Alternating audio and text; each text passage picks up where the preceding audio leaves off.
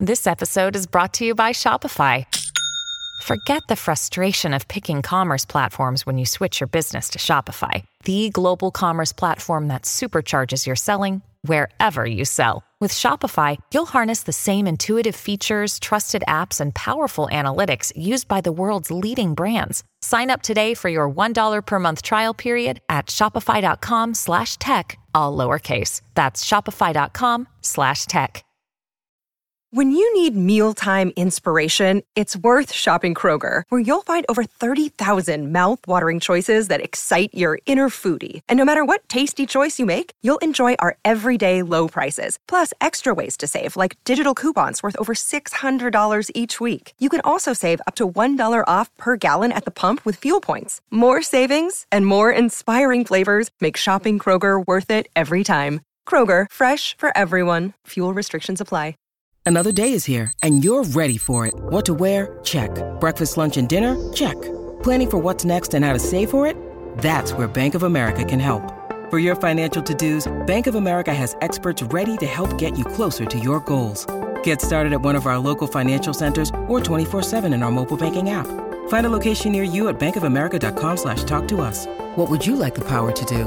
Mobile banking requires downloading the app and is only available for select devices. Message and data rates may apply. Bank of America NA, member FDIC. This podcast is sponsored by Ramp. Are you the decision maker in your company? Consider this. For the first time in decades, there's a better option for a corporate card and spend management platform. Meet Ramp, the only corporate card and spend management system designed to help you spend less money so you can make more. Most corporate credit cards offer points as incentives, but those points amount to less than their worth in real cash value. Ramp's business cards offer you cash back, real money in your pocket. Plus, you control who spends what with each vendor. And Ramp's software collects and verifies receipts automatically, which means you'll stop wasteful spending and close your books in hours instead of days. Businesses that use Ramp add up to 5% to their bottom line the first year.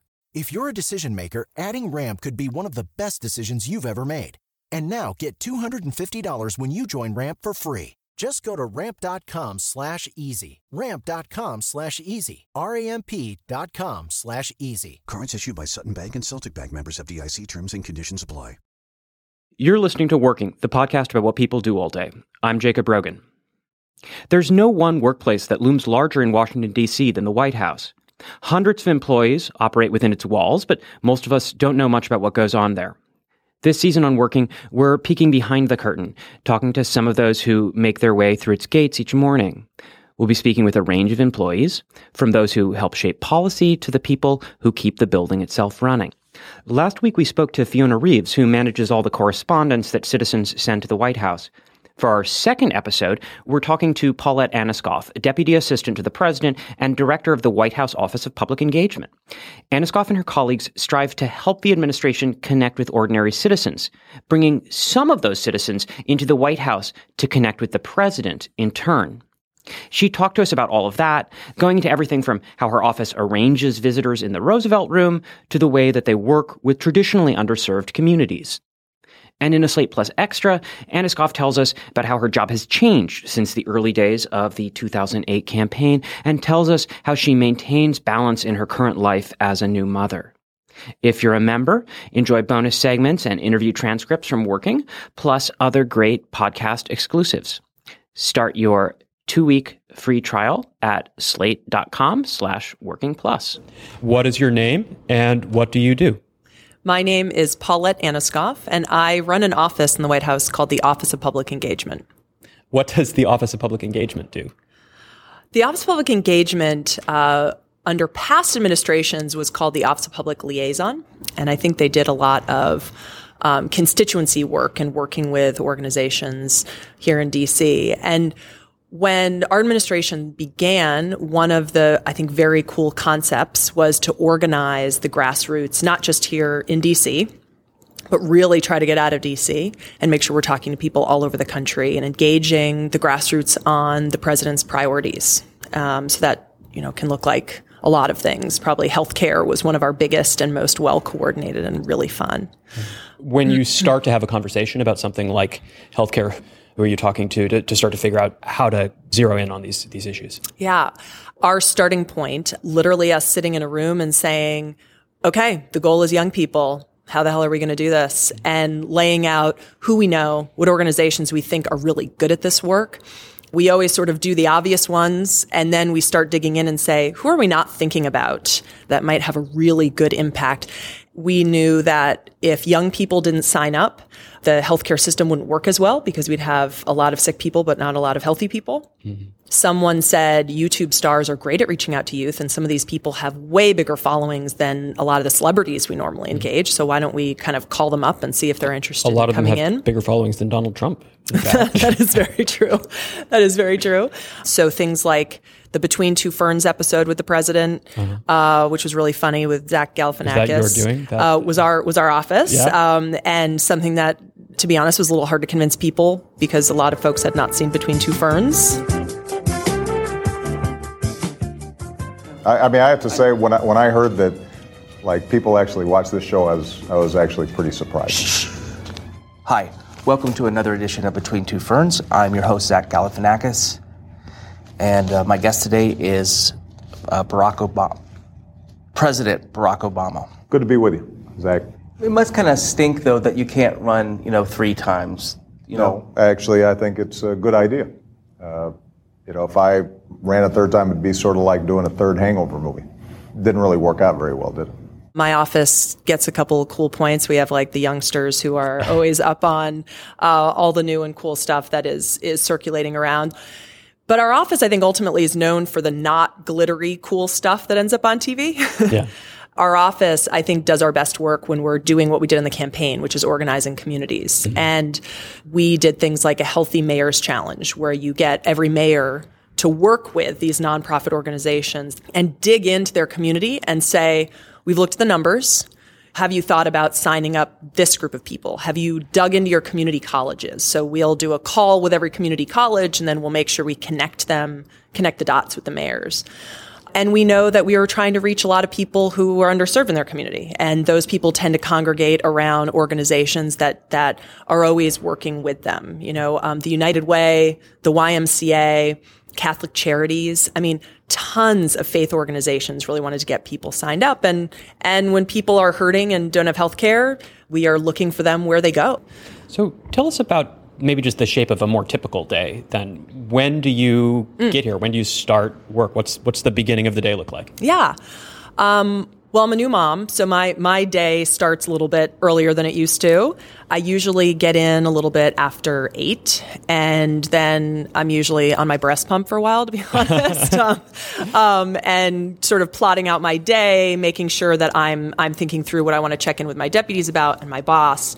And because things happen really rapidly at the White House, you do a lot of check-ins because things change per day. You don't have a weekly staff meeting. You have to check in daily. Because that means you're checking in with your whole team? Or Yep. We check in with our boss. Our senior staff get together every morning at 9. I check in with my deputies, and they can sort of relay information. You've got to have an opportunity to both give and get feedback very quickly. So we have a ton of morning meetings, and I think that's very typical in the White House. And then our job is to engage the public. So my staff are meeting with the public all day, every day, calling grassroots organizations, setting up conference calls, and then bringing in a lot of these groups to kind of talk through some strategic planning. They're not all in D.C., so I've got about 8 chairs in my office, and they are full for a good portion of the day, sitting down and walking through how we're going to attack a problem. Yeah. Where in the White House itself do you work? Are you in the West Wing? Are you here in the Executive Office building? Or I am. I'm in the West Wing on the 2nd floor. And people have told me it's Karl Rove's old office, which it's kind of a fun fact. And it actually really made me realize that who is sitting in different chairs in this White House can just make such a difference. Like who is sitting in each of these offices. And maybe that seems really obvious, but when you actually swap out one person for another, it's kind of an interesting thing to consider. Do you ever feel like maybe it's a little haunted by that other presence though? Well, I did have this moment where we got these new phones, and these 3 people come in to install my new phone, and I thought that was a bit extreme. And I said, I've always thought my phone looks so 90s, and haha, now I'm getting a new one. He said, it is. This is from the 90s. And I said, okay, well, great. Can't wait to have the new phone. Can't believe this one has lasted that long. And he said, now I want to talk to you about your speed dial. You are the office in the West Wing that has the most speed dials set in. Huh. They all are direct lines to various cabinet secretaries. We don't know if you have put those in or if they were the person before you or the person before you. They sent me this list and they said, who do you want to keep? I had put none of them on there, but it was literally a list of cabinet secretaries. I don't know if they were the Clinton administration, Bush administration, our administration, but a direct line to, everyone you can imagine, the Pentagon, the Attorney General.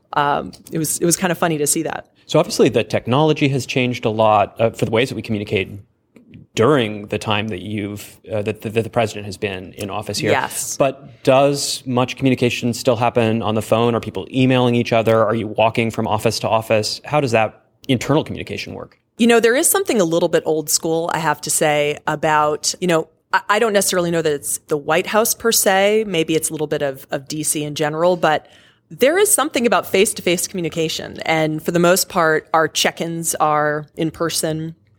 One thing that is very clear to me is that we have a weekly meeting where anyone is invited. And it's mostly the progressive community that shows up, but we get, believe me, just about everybody. It's an open meeting. It's an off-the-record meeting. You can ask any question you want. And that meeting has made me realize how important face-to-face communication is and that people still desire the ability to meet. And we can't do that with grassroots organizations outside of DC. We do conference calls. We certainly use a flood of email. Our social media team is fantastic. But when it comes to organizing and really collaborating with people, there is something to be said about sitting them down in a room and working through some issues together that you just can't do on a conference call. Do you ever, in your position, have the opportunity to sit down in a room with the president? We do. And our office gets to set up. This is embarrassing, but we call it real people. When we want the president to get a sense of an issue or of what people are saying, my office will pick those people. Mm-hmm. And it's sort of like the more real, the better. And I have this saying that if they take their placard with them when they leave, because it has this little White House thing, you've got a good one. Because they were impressed to be there. They were excited to be in the White House. It's probably their first time. They're clearly not from D.C. if they take their placard with them.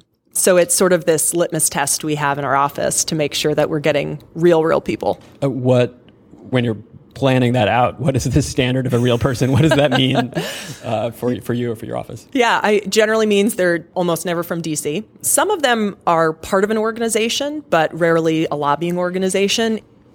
We will work with an organization to find these people, and we work with our correspondence office to find these people. And it's folks who might have a typical problem or feel like they're a typical American. Maybe they're people who had a healthcare issue they wrote in about. Maybe they're a healthcare worker who has been working and fighting for a bigger minimum wage. People who you can imagine there are thousands of, and working particularly with our correspondence office, we get an opportunity to hear from people that are just hard to connect to directly. And we get this little peek into that world. And they're always really shocked when you call and say, come on in, we want to meet with you. During the healthcare campaign, we brought in, I want to say 10 or 12 people that were a mix of what we call, RPs, to sit down and talk to the president about what the ACA meant to them. And these are people that some of them had a pre-existing condition. Some of them had never been on healthcare in their entire lives. Some of them had gone bankrupt. How much work do you do with a real person, before you bring them in to be a real person? Do you A/B test your real people? How do you figure out which is the realest real person? It's usually by having a conversation with them over the phone. We get an opportunity to, maybe we find, if we're doing a roundtable with POTUS and 10 people, maybe we start with 40, some from correspondents who've written letters in.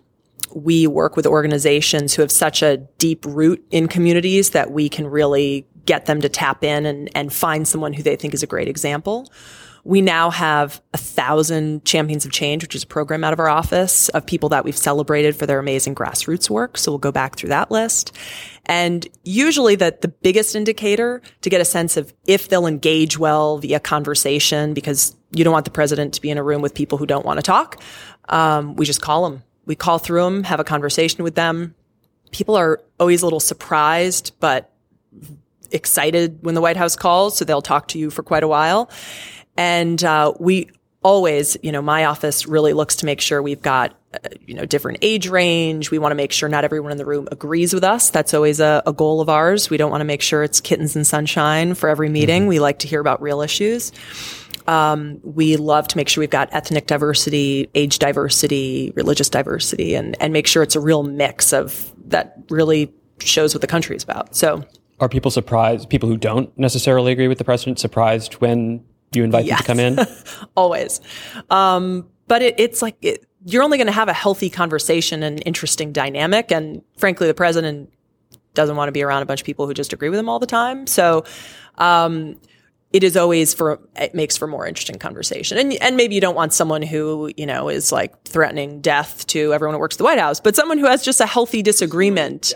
We can easily find those people too. I mean, we've got a lot of people that write in and say, I didn't vote for you. I don't agree with you, but here's something that I wanted to tell you about, which I think is just a great dynamic to have.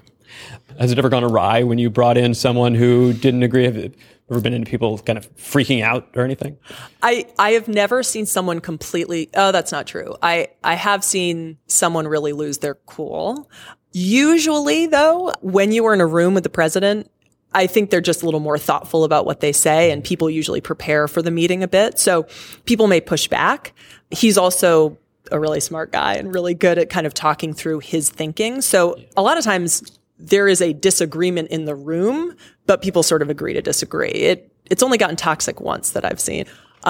We had a group of people who are extremely used to getting their way, who are very Beltway insiders, and the president just fundamentally disagreed with them. And usually we're on the same side of these issues. And the president just said, people have told you up and down the chain that this is not what we're doing. And now you're hearing it from me. This is not what we're doing. And they were surprised. I think a lot of people think when they get a no, it's not coming from the boss. It's coming from some staffer who doesn't know what they're doing. But sometimes when it's from the boss, there's nowhere else to go. So, that's about as specific as I can get on that one. Do you prep for your day differently if you know that you're going to have one of these sit downs, one of these interactions with the president in it? Does that kind of day feel differently than a regular one? Definitely. I would say usually the days ahead, I want to make sure that I really understand these people's bios. And it's always just kind of a really fun and interesting day because you never know how it's going to go. And normally I'm definitely going to get in the office a little bit earlier, make sure that everything's tight. I will ask the day before and the day of my staff if those kind of little details are set. Where people sit in the room is a big deal for conversation. We will choose exactly who's going to sit across from the president in the Roosevelt room. Can you describe that room for our listeners? Yeah. What does it look like? Yeah, it's sort of one of those old school leathery brown rooms that you would imagine is in the White House. There's a very long oval table.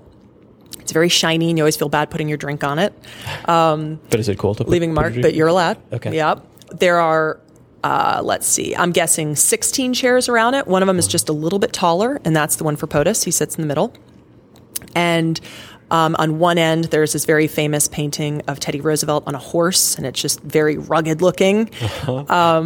There is this old hutch that inside of it has a very modern video conference capability in it. There's just sort of a lot of pomp and circumstance stuff in that room. And a lot of times, to be honest, if I can't get the president's time, I will use that room as the principal itself to host an important meeting and say, like, you're in the Roosevelt room, so we're serious here, people. And it really works. I mean, does that kind of environment of power calm people down or focus them, do you think? I think it makes them take it really seriously. Certainly we've not had trouble with it intimidating people. That is never the case.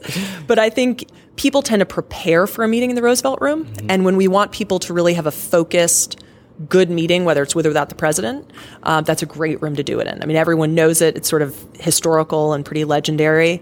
And oftentimes a lot of organizations and people will get together, if we're meeting with a group of civil rights leaders, let's say, they will all get together ahead of time and say, we've got a meeting in the Roosevelt room.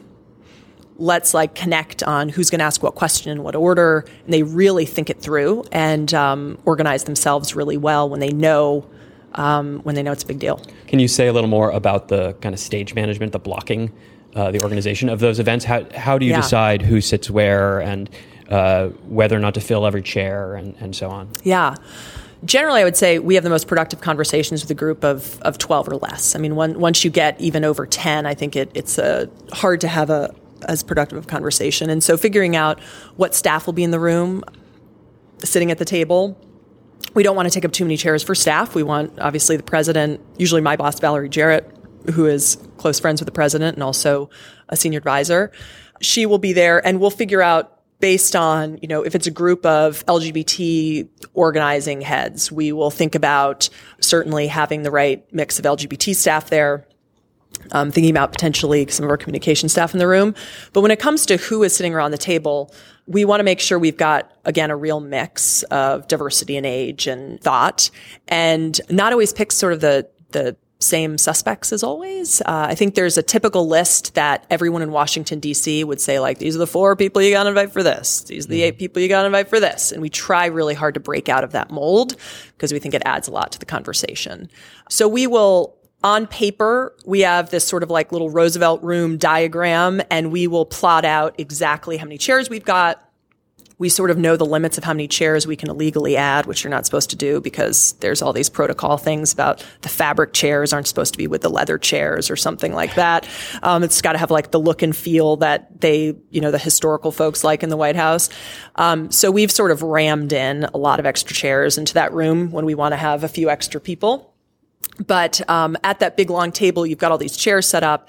We also have a lot of people backbenching. So is that where support staff also sits? And things support staff, yep. They will be there if we have to queue up a video or if we need to have someone come in and pass people notes or memos or prompt them on something. And then we've got someone who comes in to give the president tea. He will pop in during some point. If it's a fancier meeting, we sometimes have like water and tea and coffee, which is not always the norm, but once in a while. Does only the president get tea, though, if someone comes in to give the president tea? Usually. But then if he's going to get tea service, usually they'll offer it around to be polite. He's a pretty polite guy. Not that I know of. Never seen him drink coffee. Only tea. With Lucky Land Slots, you can get lucky just about anywhere. Dearly beloved, we are gathered here today to... Has anyone seen the bride and groom? Sorry, we're here. We were getting lucky in the limo and we lost track of time. No, Lucky Land Casino, with cash prizes that add up quicker than a guest registry. In that case, I pronounce you lucky. Play for free at LuckyLandSlots.com. Daily bonuses are waiting. No purchase necessary. Void where prohibited by law. 18+. Terms and conditions apply. See website for details. This is really the first administration that's embraced social media as part of its way of communicating with the public. Is that something that you're involved with? Yeah, it has been in some pretty fun ways. And I would say the president's busy. We don't always get the president. So you figuring out how to utilize social media or his voice via video or his likeness is, a very helpful way of doing our jobs. There are a few examples I would bring up. One is bringing in the YouTube stars and really talking through with them how they can help us reach a whole new group of people that we just don't tap into easily. Asking people to organize their own It's On Us anti-sexual assault campaign on campus. We really use social media to drive that launch and then follow up with it and got it to really trend in a big way online for it to take off around campuses. And that's something, obviously, if you're on campus, we're not going to have the president visit 200 campuses or bring them all in. So making sure that we can launch that in a way that will immediately hit campuses, that they can take their own campaign, put their own stamp on it, and run with it was really important to us. Do social media platforms make it easier to reach out to niche audiences, smaller demographics and groups, do you think? Definitely. I mean, we did an Instagram takeover with an API star, an Asian American Pacific Islander celebrity, and it meant the world to young API people across the country to see someone that they knew who looked like them taking over the White House Instagram feed for the day. And that is the kind of simple but really fantastic thing that we can do that just hits a very specific number of people who enjoy it, see it, feel really good about it, and then engage with us maybe even permanently after that. And so we've been really trying to chase down what are the opportunities we can to really reach out to small groups of people. One of the most heartfelt events we've ever had here was a disability LGBT event. And people were crying in the room telling me that they had never been in an entire room of people who were LGBT and disabled. And everyone was just crying in the room. It was so amazing just to bring those folks together and let them celebrate together. It meant a lot, certainly to us, but wow, it meant a lot to them. Mostly teenagers in the room, and they were really thrilled. How do you decide on a community to reach out to or to work with? And what's the process there? What kind of conversations happen in order to make an event like that one with disabled LGBT youth happen? Yeah. We are really, I think, pretty good at trying to figure out a little bit of everybody. And sometimes people will come up with a request to us and say, you guys have never done an African-American LGBT event. Would you consider it? So sometimes they'll come to us. Other times, our liaisons are just so creative and know their communities so well. I have a disability liaison. I have an LGBT liaison, African-American, Latino, API. They just know their communities so well. And I think they have a sense of where we haven't gone yet and where we should go. It will not surprise you that our new liaison for LGBT issues is someone who is transgender, knows the transgender community incredibly well, has organized for years in that community. She knows that community inside and out. And so when we're planning the year, there were things that we hadn't done in that community that she felt like would be really symbolic and an amazing opportunity. And frankly, the staff across the White House is so diverse that a lot of these ideas come in from various parts of the White House, not just my staff. I mean, we've got some awesome people in every. Do those kind of conversations with your liaisons end up, do you think, ever affecting policy? Do they make their way up through the organization? Definitely. I think there are policy changes and symbolic changes both. Conversations that they have that we link directly to our policy teams and directly into agencies, and we stay on them and make sure that they have an understanding of how much energy is behind that effort. Sometimes organizations will be pushing Congress to do things. Sometimes they'll push us to do things. So we will walk through, I would say Don't Ask, Don't Tell is one that really stands out to me as one that the community immediately wanted to jump into as soon as this administration started. They wanted to not have to have it be Don't Ask, Don't Tell anymore, which I think was an outdated policy and something that was just never going to work. As old as your phone, probably. As old as my phone, exactly. So that is the kind of thing that the community immediately reached out and worked through a very long policy process. And then we also have things that I think are symbolic that are potentially equally or even more important than policies to some people, like lighting up the White House in a rainbow, I think meant a lot to a lot of people around the world. How many kind of issues or topics are you juggling in your office at any given time? That's the biggest challenge of my office. With diversity comes strength, but also comes a lot of different issues. And on the same day that I'm talking about, a transgender bathroom issue, we've got labor leaders that are, worried about a very specific thing in a bill on the Hill. We've got disability rights advocates. One of them is protesting outside on the same day as something else is happening. And understanding how many issues are a part of this portfolio is a little bit insane. Part of it is just understanding the North Star of what the administration is about. And you can actually make some assumptions from there. And that's something that I've sort of gone back to over and over because you can't know everything about every issue. So you have to understand what the president thinks about civil rights and how the administration is going to deal with some of these. And I think this administration has been so thoughtful, and it allows me to just sit back for a second instead of trying to know every single issue, think about it in sort of the broader brushstrokes. How do you make sure when you're planning these events that the language you use and all of the other kind of factors that you bring to the table are sensitive to everyone, whether or not they're in the room? I have learned so much about various communities in this job, but the easy part is that our White House looks like those people. And so we get an opportunity to know by asking the team around us. And I think they very rarely make a mistake because it's part of their life. So whether it's something like making sure that the White House does a better job making sure that folks who are disabled can watch every video we have online. I mean, we have someone who has fought for that on the outside and knows that from a policy perspective and works with people every day. When it comes to working with folks of different religious backgrounds, we've got a ton of people in the building who that is their religion and they get an opportunity to weigh in. There is a world in which even with people in the building, you still mess up, but we are actually brought in on every speech. We are brought in for every event. People pursue asking the advice and want it to be inclusive. And I think, you could have the best staff in the world, but ultimately the structure itself has to support asking for that advice. So I think that's been a healthy thing here. But we have not had, certainly there are tons of people who disagree with us, and we've had tons of protesters outside. We have people protesting every day. But it's less hard to do than you would imagine because people kind of live it. And, we proactively put a gender-neutral bathroom into the White House quite a while ago. And that's the kind of thing that I think we proactively did because people in the building asked for it and said, we need to do this kind of thing. So those things, I think, come easily to us. Are there demographics that feel especially hard to reach or communities that you have to struggle to talk to?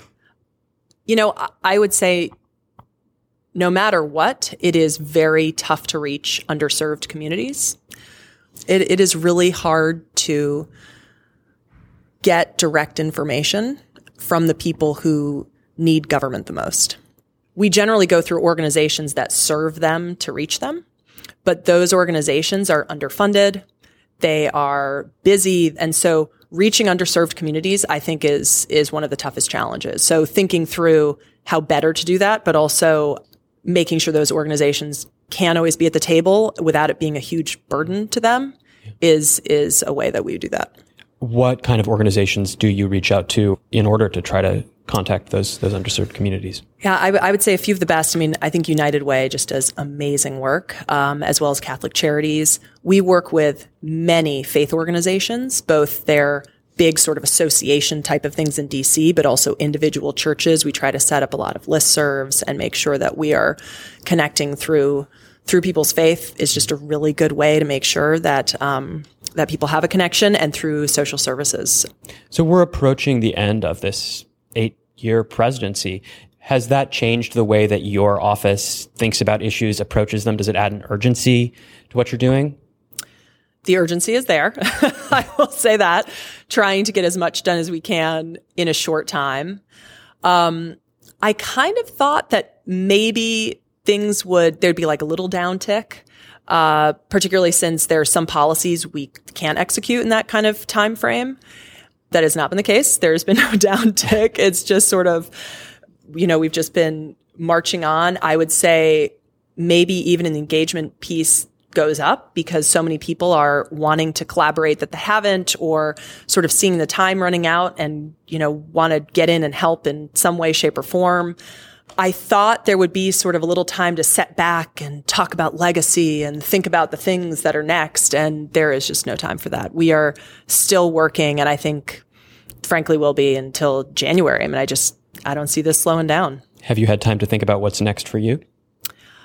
I told myself that I would, and I will at some point. I've got a lot of work to do on that. I need a job. Starting January 21st, I'll definitely need to figure out how to take a vacation and find a new role. I hope it's a long vacation. I hope so too. How does it feel to think about stepping out of this role and looking back on your legacy? And the legacy of the administration? Any thoughts on that? I joined the campaign because I knew I would never regret it. And I am certain I will never have a job where I both feel like I'm making a bigger impact or working with more amazing people. And so I can't help but be deeply sad and deeply happy at the same time at knowing I got to be a part of this wonderful decade-long adventure. that has completely changed my life. Knowing it's going to end and knowing I won't work with these people every day and get to come to work every day here is, it is the saddest thing, but I am so proud, and that will last forever. Wonderful. Thank you so much. Thank you. Thanks for making me cry before my next meeting. Thanks for listening to this episode of Working. I'm Jacob Brogan. We'd love to hear your thoughts about the podcast. Our email address is working@slate.com. We read all of the emails. You can listen to all 7 seasons at slate.com/working. This series was produced by me and Mickey Capper. Our executive producer is Steve Lichtai, and the chief content officer of the Panoply Network is Andy Bowers. A special thanks this season go to Rachel Rackison at the White House Press Office. In a Slate Plus Extra, Anna Iskoff tells us about how her job has changed since the early days of the 2008 campaign and tells us how she maintains balance in her current life as a new mother. If you're a member, enjoy bonus segments and interview transcripts from Working, plus other great podcast exclusives. Start your 2-week free trial at slate.com/workingplus. Step into the world of power, loyalty, and luck. I'm gonna make him an offer he can't refuse. With family, cannolis, and spins mean everything. Now, you wanna get mixed up in the family business. Introducing The Godfather at ChumbaCasino.com. Test your luck in the shadowy world of The Godfather slot. Someday, I will call upon you to do a service for me. Play The Godfather, now at ChumbaCasino.com. Welcome to the family. No purchase necessary. VGW Group. Void where prohibited by law. 18+. Terms and conditions apply.